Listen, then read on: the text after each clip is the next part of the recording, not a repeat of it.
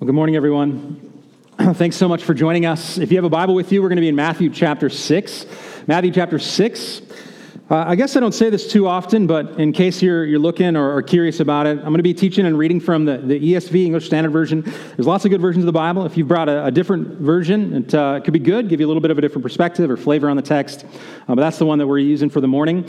There's a black hardcover Bible in front of you. If you want that, you could take it with you. We'd love for you to be able to follow along.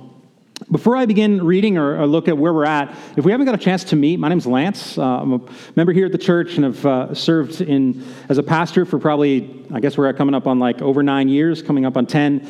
It's been a huge joy, a privilege for me, and I'm so glad to get to continue to do this. What we're going to do is we're going to read the end of Matthew chapter 6.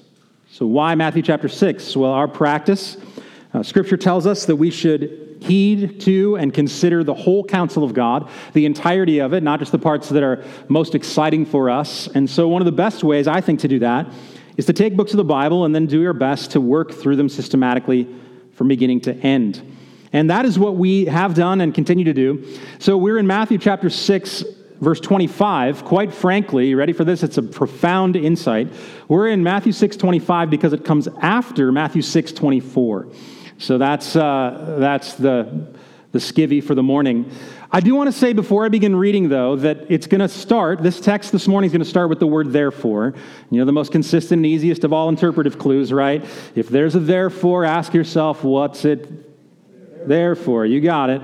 So a reminder, Jesus has just been teaching us concerning our stuff. And I say stuff because when he says you can't serve both God and money, the God there, mammon, this idea, is not only money, although money is dominant, but the things that money can provide us. The comforts of life, the convenience of life, the power of life. And he has just got done saying it's an unwise thing, natural, but unwise, to not be able to see straight, to store up all this treasure in what amounts to a bad bank. There's going to be moths and rust, and that thing is open for thieves. It's open for business, for thievery.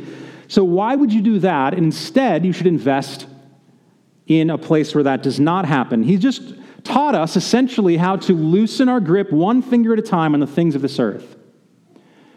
Because Jesus is a good teacher, he knows that's going to lead to something. It's potential. If you say to yourself, all right, I'm going to stop pretending that I control these things and I can provide them, it may lead to worry. You may say to yourself, well, but if I don't have these treasures on earth, am I going to be provided for? Am I going to eat? Will I have a job? Am I going to be safe? Am I going to be okay? The questions of life press in on us, and if we, or as we are offering ourselves to God, the question starts to become, how do I keep myself from worrying about it? Jesus knows the soul of human beings, having created them after all, sustaining them after all, redeeming them after all, and so he's going to teach us, beginning in the 21st, remember when you said that, Brian, one time? The 25th verse of Matthew chapter 6. So let's read down through the end of the chapter, and we're going to learn something today about anxiousness. Jesus says, therefore I tell you, do not be anxious about your life, what you will eat or what you will drink, nor about your body, what you will put on. Is not life more than food, and the body more than clothing? Look at the birds of the air. They neither sow, nor reap, nor gather into barns, and yet your heavenly Father feeds them. Are you not of more value than they? And which of you, by being anxious, can add a single hour to his span of life? And why are you anxious about clothing? Consider the lilies of the field, how they grow. They neither toil nor spin. Yet I tell you, even Solomon in all his glory was not arrayed like one of these. But if God so clothes the grass of the field, which today is alive and tomorrow is thrown into the oven, will he not much more clothe you, O you of little faith? Therefore, do not be anxious, saying, what shall we eat, or what shall we drink, or what shall we wear? For the Gentiles seek after all these things, and your heavenly Father knows that you need them all. But seek first the kingdom of God and his righteousness, and all these things will be added to you. Therefore, do not be anxious about tomorrow, For tomorrow will be anxious for itself. Sufficient for the day is its own trouble. I know we've prayed already, but I'd like to be specific and ask that we learn from these words. Let's pray.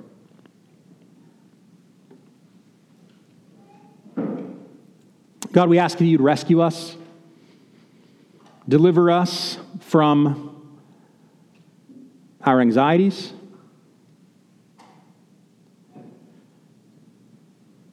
we need your assurance. We want and desire the rest that you offer to us.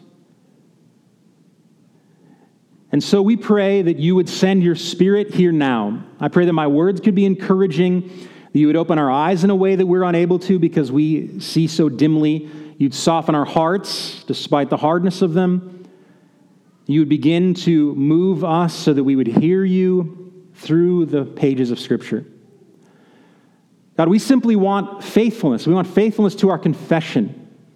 And we've confessed that this is not dead ink on a dead page, but life. And so we ask that as we've read and considered, we've sung and prayed, that you'd give us life through the words of Jesus.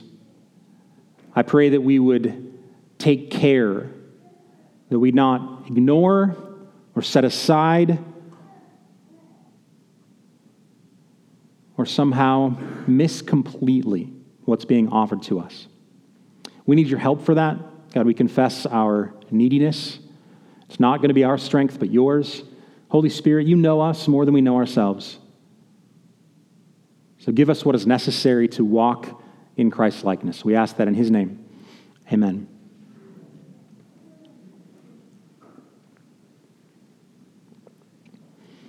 I don't know if you knew this, but there's a pandemic. Now wait, it's not what you think. I think that nearly everyone who studies, thinks on, researches, looks up, would admit that there is an epidemic of anxiety in human beings. 20 years ago, there was a study done between the years of 2001 and 2003 that estimated for adults 18 plus, this is not considering children for whom things like anxiety and anxiousness is accelerating at an alarming pace, that just merely for adults 18 plus, that nearly 1 in 5 adults were afflicted by a constant, ongoing sense of anxiousness, oftentimes to the point of being debilitating or severely limiting their ability to enjoy and engage in life. There are people who experience ongoing anxiety related to trauma in the past. Their sense of security and safety or stability in the world has been, for them, it seems, permanently shaped by a moment of suffering or difficulty that leads them to be unable to continue in life the way that they wanted to.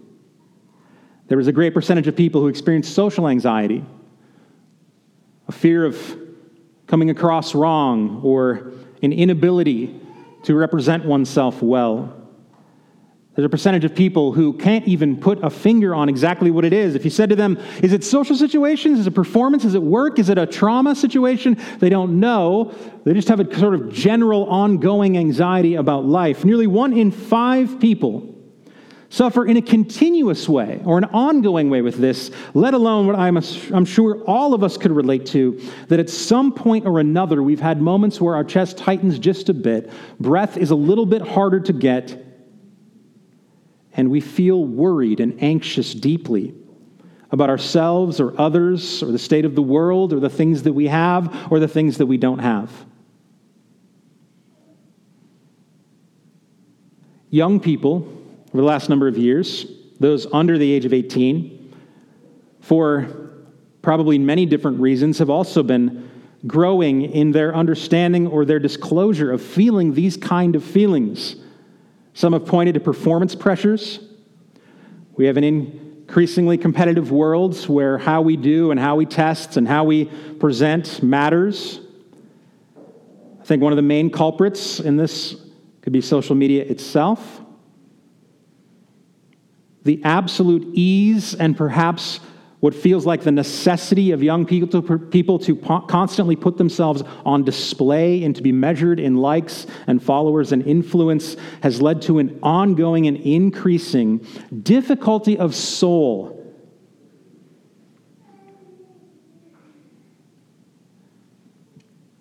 It turns out that a desire to control and an inability to control what we want to control is part of the human experience. What's amazing is that Jesus seems to know this back in Matthew chapter 6. Imagine that. Why would he say not once in verse 25, do not be anxious, not twice, verse 31, do not be anxious, not only 3 times in these little short verses, verse 34, do not be anxious. Why does he say this if he does not expect that those who would be hearing him teach would be struggling with anxiety? What's amazing is that those human beings must have struggled with or been tempted toward anxiousness. And I say struggle because part of the human experience in our body and being sinned against means that it's not easily to control anxiety. It's not something you just say, just stop, or just overly spiritualize it, but also tempted to because there's a spiritual component. It must be that human beings in our existence, even way back then, dealt with this. What's amazing is they didn't even have high inflation rates. Their eggs were probably cheaper. Housing, I don't know exactly what the market was like. But can you imagine that? They had no Insta, but Jesus had to command them and tell them, hey, don't be anxious. It seems that the church continued on even after the death and resurrection of Jesus, even after the Spirit falls at Pentecost. It must be that there is a sense of anxiety that's prevalent in those who are trying to live in this life. Paul addresses the church at Philippi, and in Philippians chapter 4, he says to them, do not be anxious about anything. Why would he say don't be anxious unless he knew the temptation and the existence issue that it is to be anxious? He says, in everything by prayer and supplication with thanksgiving, let your requests be made known to God. I think that Paul is helpful to them, not only in reminding them of the teaching of Jesus to not be anxious, but to tell them to pray and to do so with thanksgiving. I think he's giving us a hint here that one remedy or one potential path toward ridding yourselves of anxiety, or what to do with it when anxiety inevitably comes, is to be grateful. Gratitude as antidote in some ways, again, I don't think we should oversimplify any of this, seems to be Paul's instruction. Rehearse gratitude. Be thankful. Peter instructs the church in much the same way in 1 Peter chapter 5. 1 Peter chapter 5, verses 6 and 7, he says, humble yourselves, therefore, under the mighty hand of God, so that at the proper time he may exalt you. It's interesting now, verse 7, how does he define, what does humble yourselves mean? He says, casting all your anxieties on him, because he cares for you. In the same way that Paul gives a little hint toward one of the ways that we can combat anxiety with gratitude, Peter gives us a spiritual insight here that sometimes at the heart of anxiety, there is a kind of pride. Why else would he say, humble yourselves? The reality is that we were designed to be dominion takers in the image of God, but sin has corrupted this image of God in us such that we consistently try to control what we were never designed to control. Sometimes anxiety is the inability to let go of the idea that you should be able to control something that you can't control. You can't stop thinking about it because you believe by doing so you can upend and change the way that things should be. And so Peter says, humble yourselves. And I love the imagery here, that there's a moment of humility where you realize you're under God's mighty hand, that there are things that are outside of your control, and then so what does he tell you to do in verse 7? I love the language of casting your anxieties on him. There's an active chucking that happens. And if you think about that as a spiritual concept, it means that in a moment, if the Spirit of God were to give you that kind of humility, there's sometimes where what you need to do is sort of gather things up and then do the very deeply spiritual act of just chucking them as hard as you can. You ever done a demo project where you get one of those big dumpsters? A big, massive 25-foot dumpster. The best thing about that is that you can endlessly chuck to your heart's content. And Peter says, sometimes the way to combat anxiety is to humble yourself and just start casting.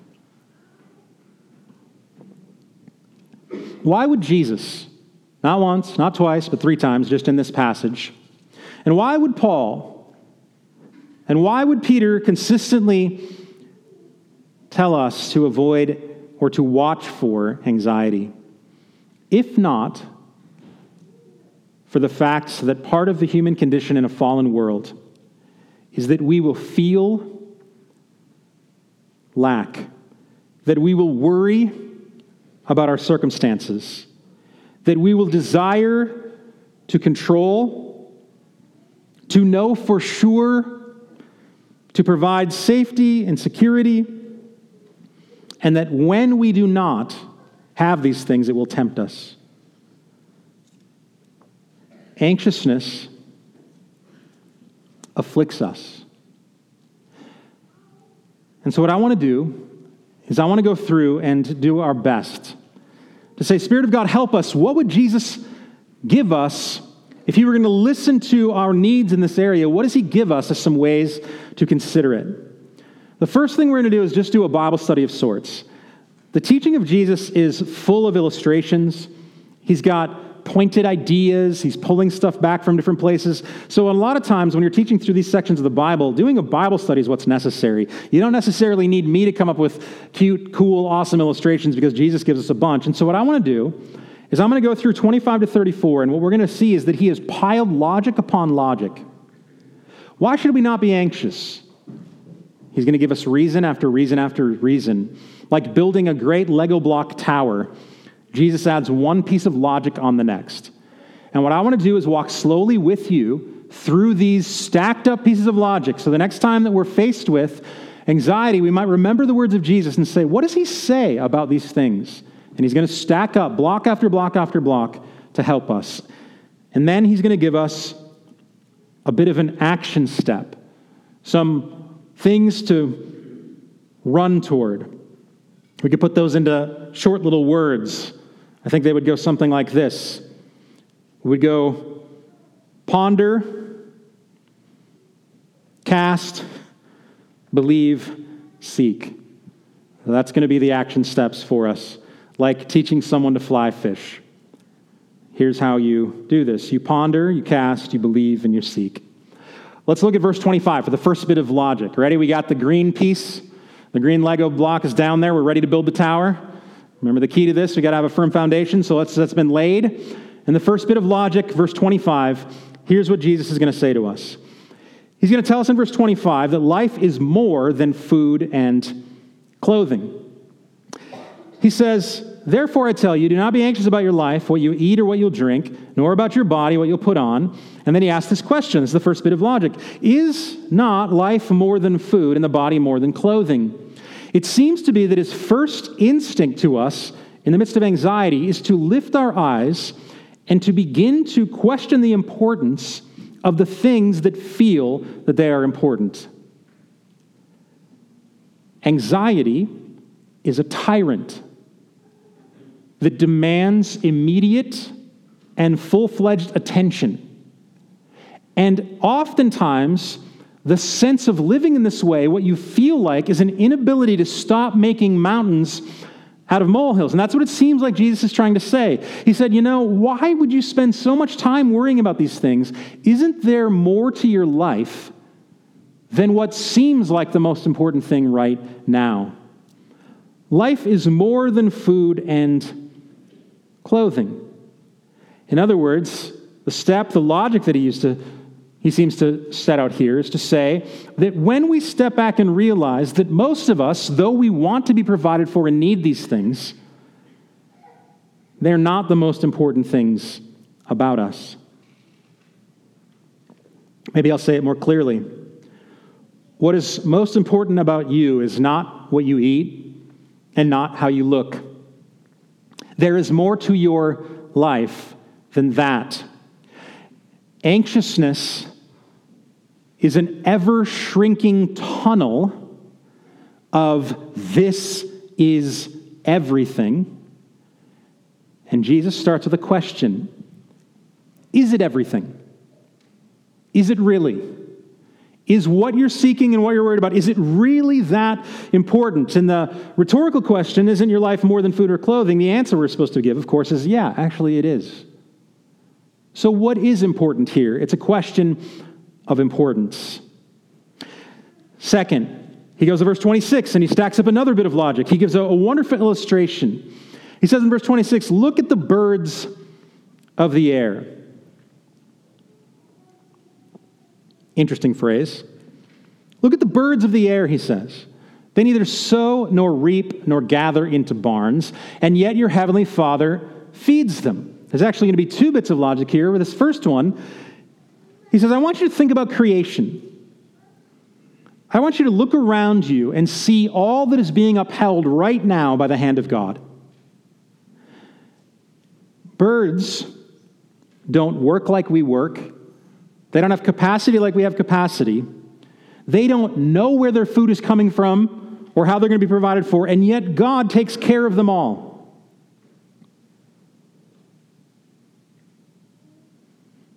When I was a kid growing up, there was a poster that I saw a number of times at my grandparents' house, being one of them. There was two little kids, toddlers, in some overalls, standing by a wheat field. They had hats on, and there was a little caption underneath it with one kid looking at the other one, and it said, "You been farming long?" And it's just utterly adorable because it's like, you know what I mean, these little kids. I think what Jesus is trying to say is, have you ever seen a poster with a bird on a tractor? Looking at another exhausted bird with a hat on and some overalls? Does the bird chirp to the other? You been farming long? You ever seen a bird digging a hole to plant an oak tree, saying, I got to have some eggs in 50 years. Where are they going to go? The preposterousness, this idea that you don't see birds striving like this, and yet God is able to uphold all creation, ought to awaken us to the reality that God is able to give to even the smallest of creatures all that they need by his power. And if he upholds creation like this, can he do it for you? It's interesting, the birds are born into a world and subsist not knowing all that we know. I had a bird in our garage. He made a little nest in a box. Waited till I'm pretty sure that the birdlings were hatched. Is that what they call them? The little one. Things are hatched and gone.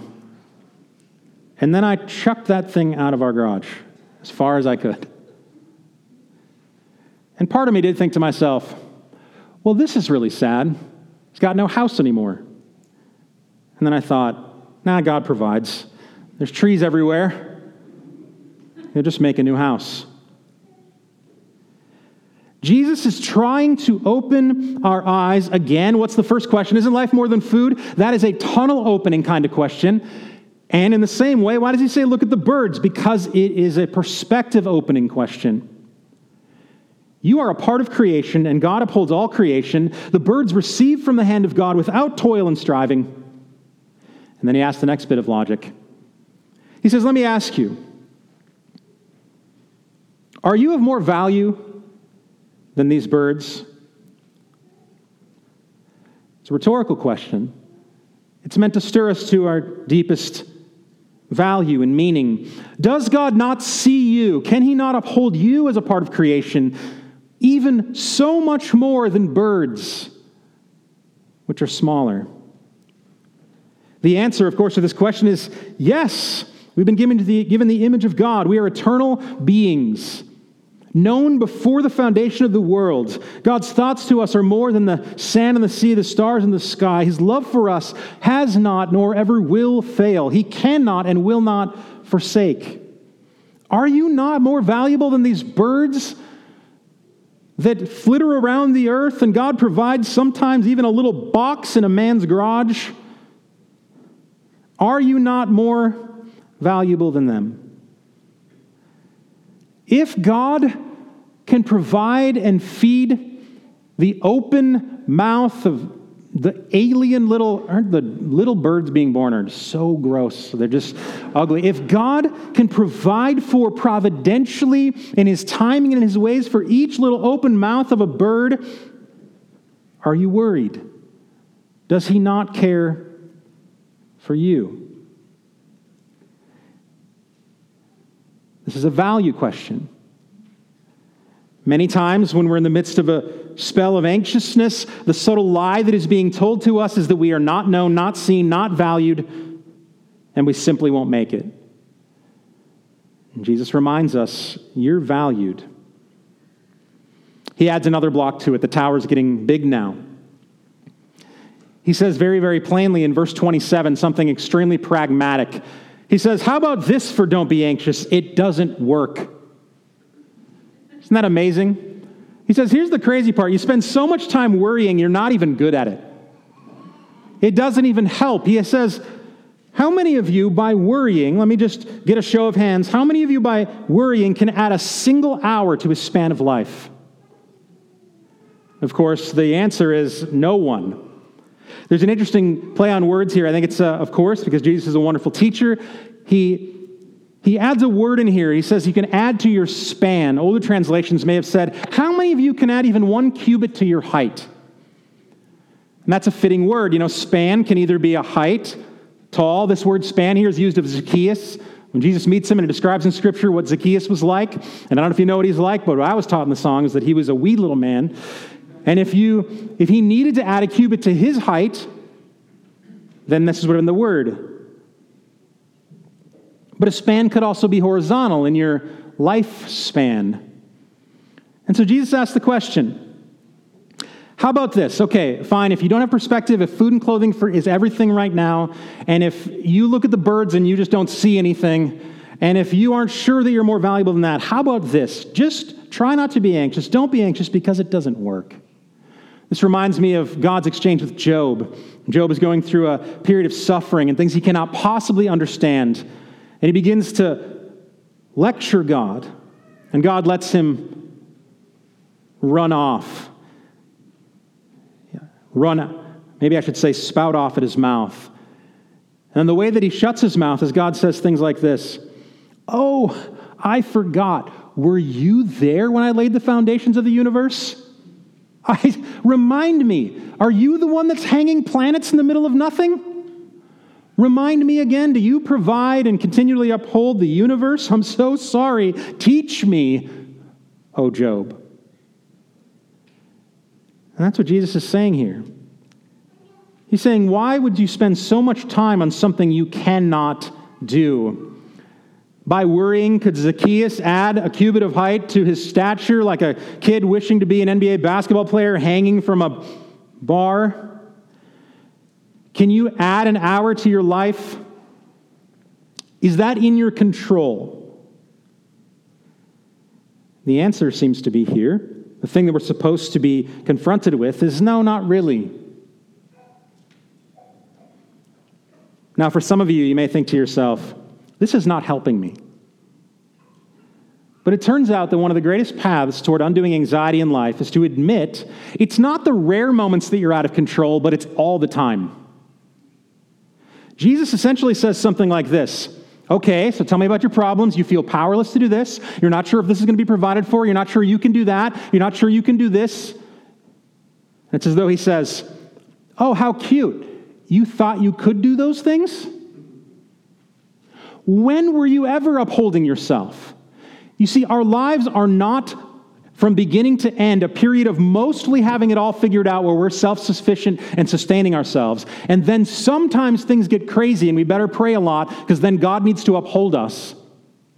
Nothing against the footprints in the sand thing, but it's not like some of the moments God is carrying us. No, Jesus tries to say, look, here's the thing. From the moment that you come into existence for all eternity into the future, you're always being upheld. You're never in control.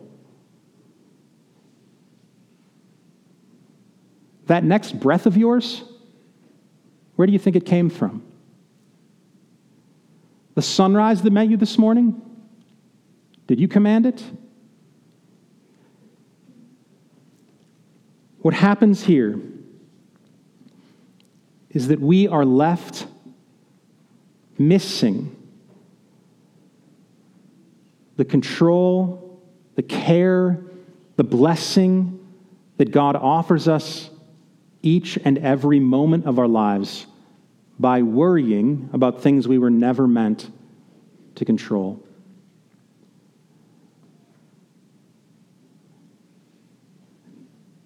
A bit of logic for you. Why should we desire to not be anxious? Plain and simple, it doesn't work. Next, he goes to verse 29. Here's another bit of logic. He says that God does it better than we could anyway. Even if we were in control, which we're not, we would do it terribly. He uses Solomon as an example in verse 29. He says, if you consider the lilies of the field, how they grow, they neither toil nor spin, look at them. And yet I tell you, even Solomon in all of his glory was not arrayed like one of these. I think there's a few bits of logic and lesson here. God is simply better at all the things that we try to imitate him at. A first thing, it's a bit of something to consider related to anxiety. He says, consider the lilies of the field, how they grow. They neither toil nor spin. Here's one thing about anxiety. It grows. It grows.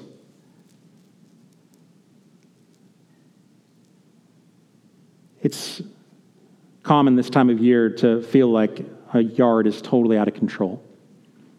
I've gotten used to it now, but my first impressions of moving to Tallahassee is that we had moved to a rainforest jungle with actively murderous vines. Tried to kill anything we wanted. I walked in my yard this week and I was shocked at just how fast weeds grow compared to grass. And in some ways, I was kind of impressed, as I pulled them limb from limb from my yard. I'm kind of impressed. I think to myself, weed, you weren't here. The grass was here, you weren't here, like a week ago. And somehow your capacity to take sunlight and water, the smallest little amounts of the stuff, and you have now grown to be 5, 10, 20 times bigger than the little bits of grass. A weed can grow leaps and bounds before grass has a time to peek out in the morning. And I think anxiety can be like that. We should be careful because you give it just a little bit of sun, just a little bit of water, and it grows fast. It can take over heart and mind quicker than you imagined. So Jesus says, I want you to imagine, though, let's say that you successfully killed all the weeds you don't want, and you got a beautiful flower bed there. You see, God grows beautiful and flowering things, and they are better even than, he says, Solomon in all of his glory. Why does he use Solomon? Well, because Solomon was the wisest of us, the richest of us, the most ostentatious of us.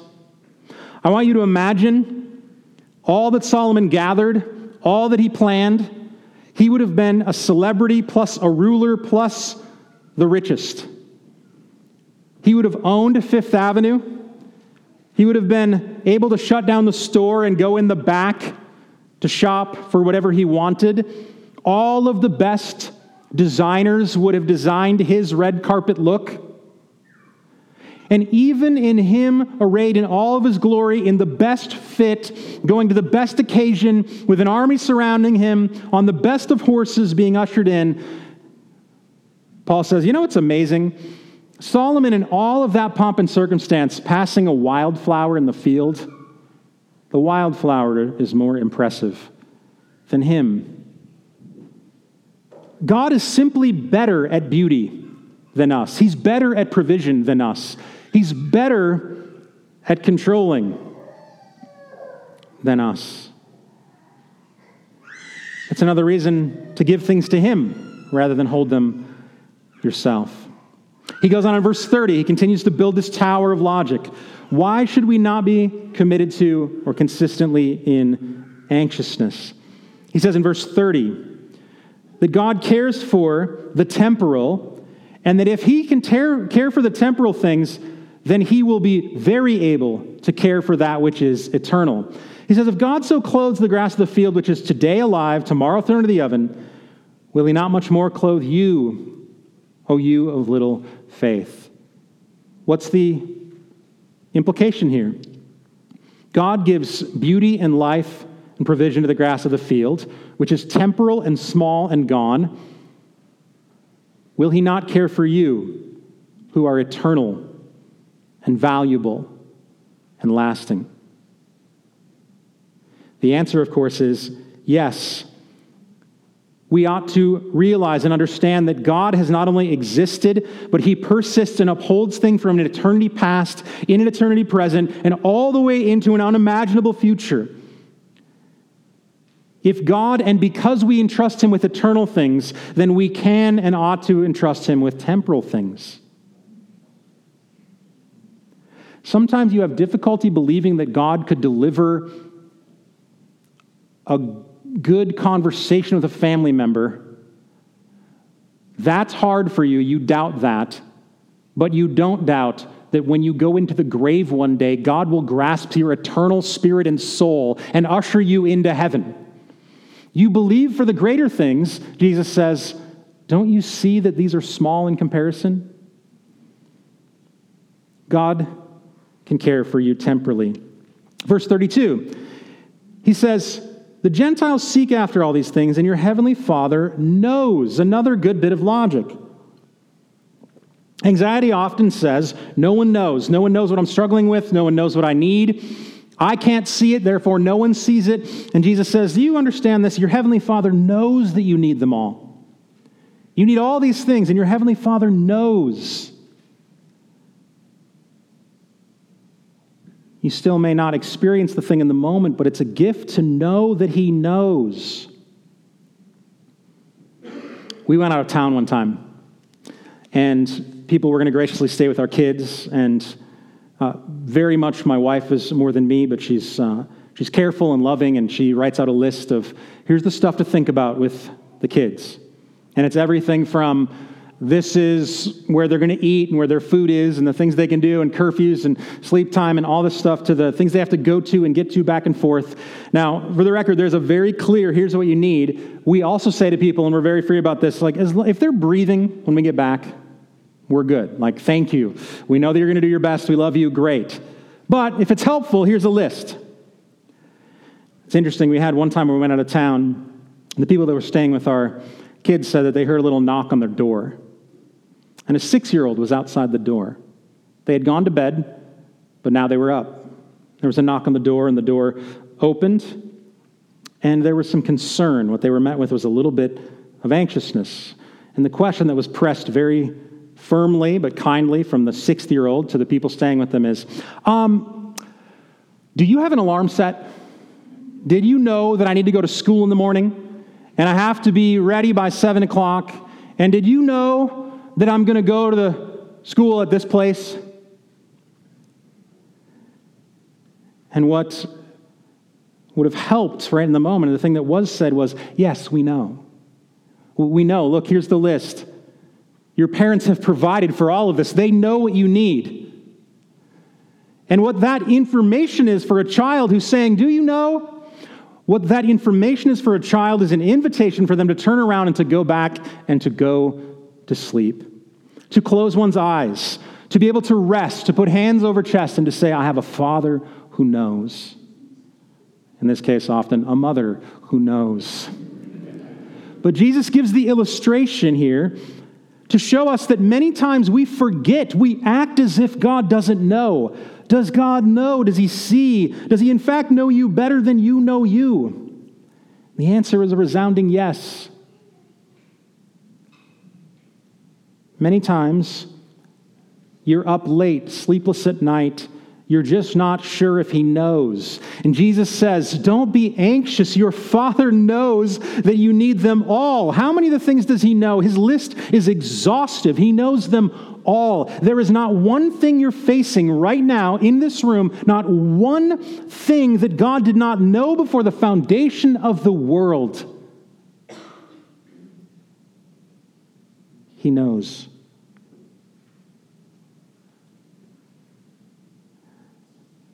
There's a sense in which the Spirit wants you to be invited through the work of Christ to see a Father who embraces you and says, I know, I know, I know.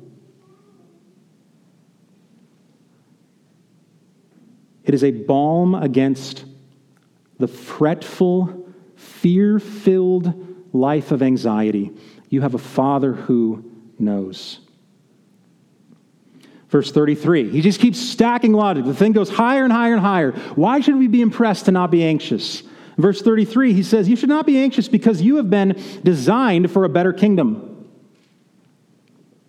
In other words, he says, let's crowd out the time you're giving to obsessing about this kingdom and realize you've been designed for a greater kingdom. Seek first the kingdom of God and his righteousness, and all these things will be added to you.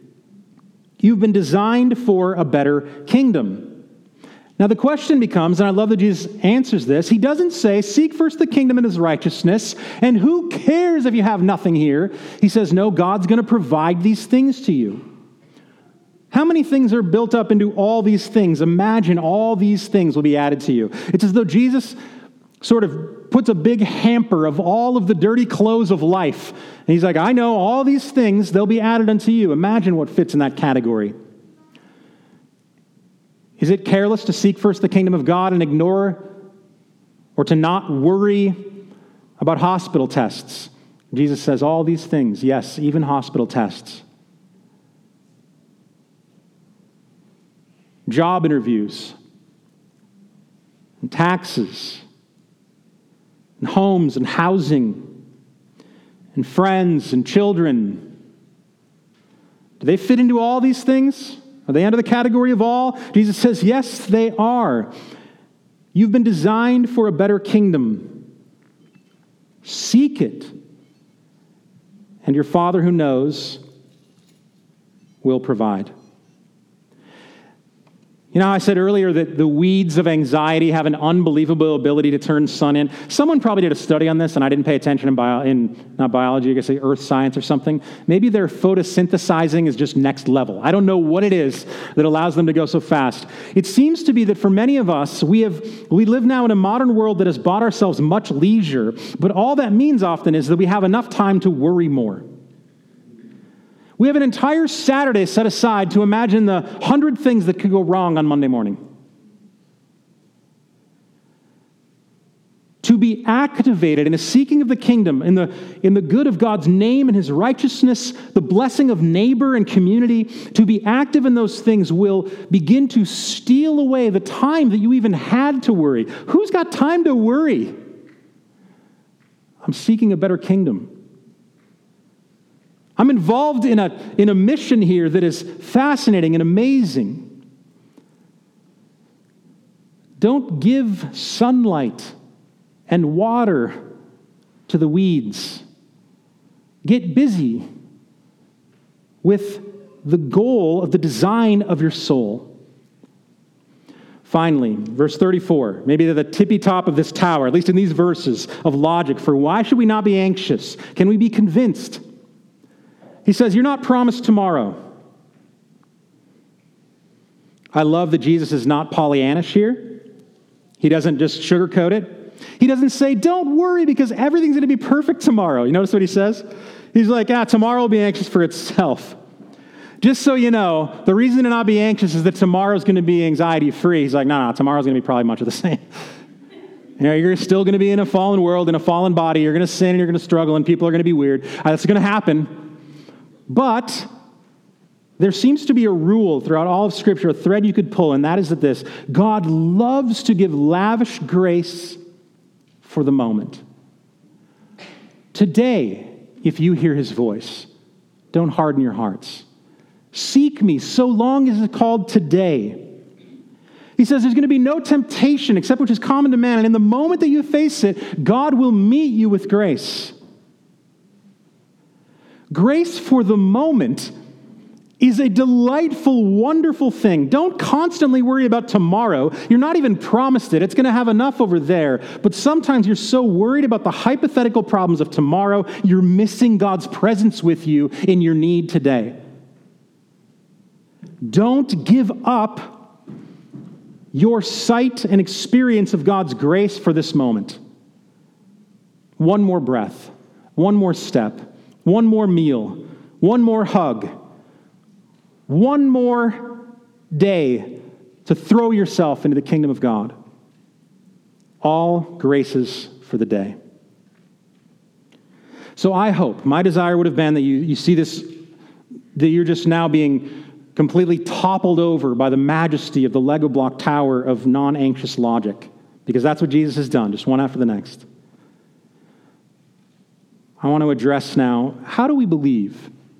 If we're convinced, how do we believe? How do we live? Jesus says to them, oh, you have little faith. It must be tied to faith in some way. And again, I don't want to oversimplify. Life in a fallen world means that our physical bodies are impacted by these things. We have sometimes wiring that predisposes us in certain ways. That stuff is real, but there is a faith component. We cannot give this up. And faith is this leading factor that Jesus gives out. He says, oh, you have little faith. I say that, don't go judging people and telling them that they just don't believe Jesus if they ever worry. That's a mean thing to do. But invite them to faith because Jesus does, and we want to be like Jesus. He says, oh, you have little faith, a number of times in Matthew. Chapter 8, the disciples are worried about the waves and the wind with the boat. Jesus is sleeping, and he says, do you think I didn't know? Do you think I can't calm this? He says in chapter 14 with Peter walking on the water, Peter, why did you look down? He says in chapter 16, the disciples are confused. He tells them to avoid the leaven of the Pharisees, and they think that he wants bread, real bread, and they're all nervous, and then Jesus says to them, don't you remember I can feed 5,000 from nothing? So how do we get to faith? Well, here's a few little thoughts. Let's do what Jesus tells us. Sometimes we need to stop and look in the right directions. He says twice in this passage, one about the birds, look. Second, he says, consider. There are times when we need to have good friends or people around us, or we need the Spirit of God to help us to see what we cannot see, to consider when we're not considering, to ponder anew what the Lord God Almighty can do.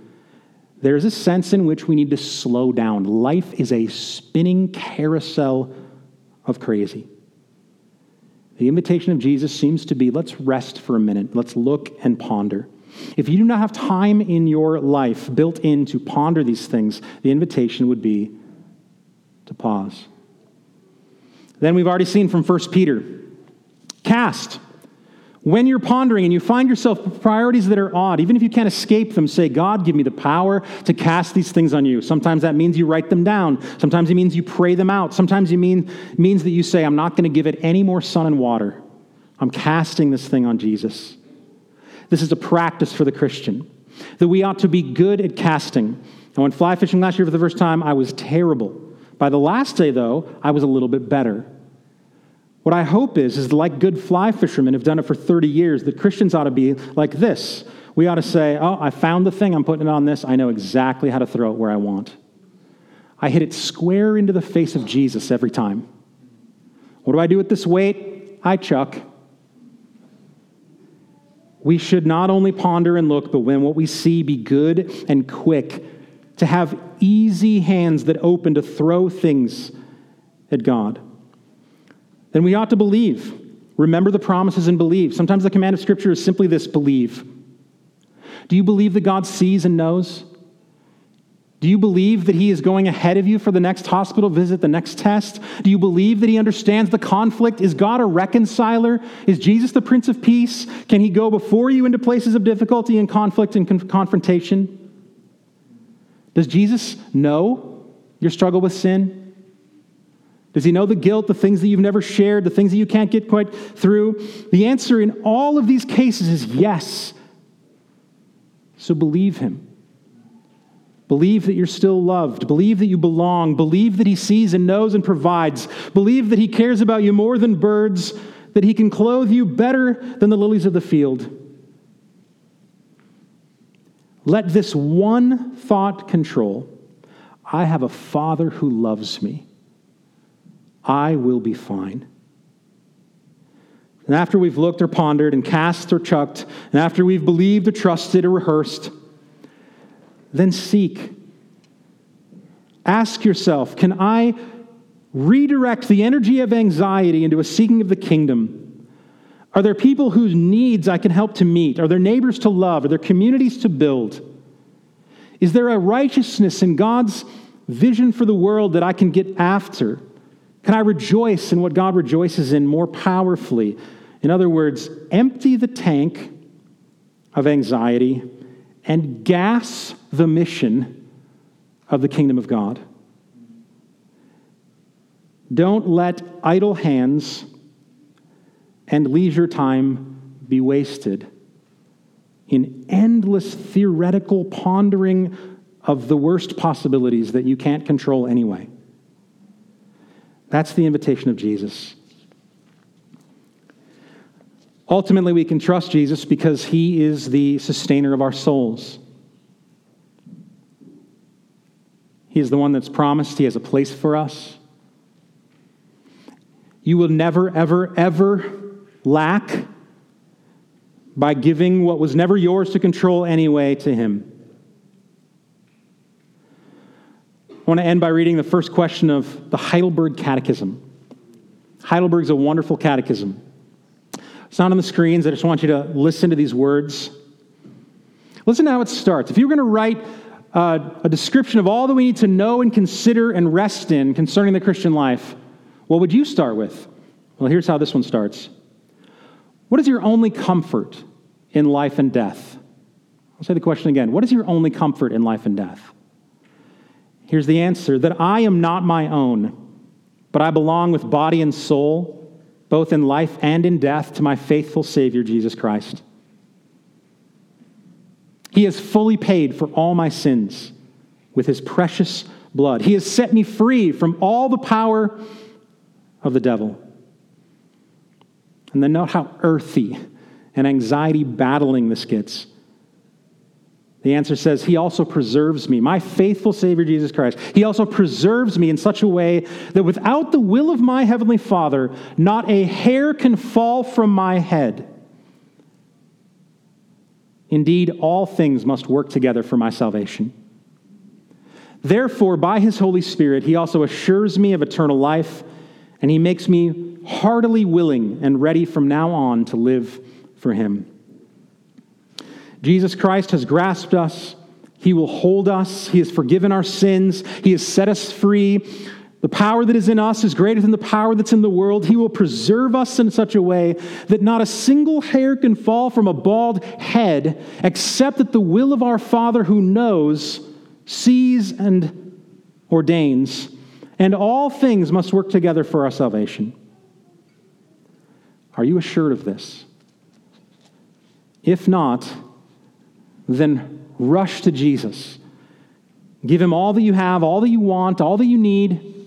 He will never, ever, ever fail you. That's the good news of the gospel. Let's pray.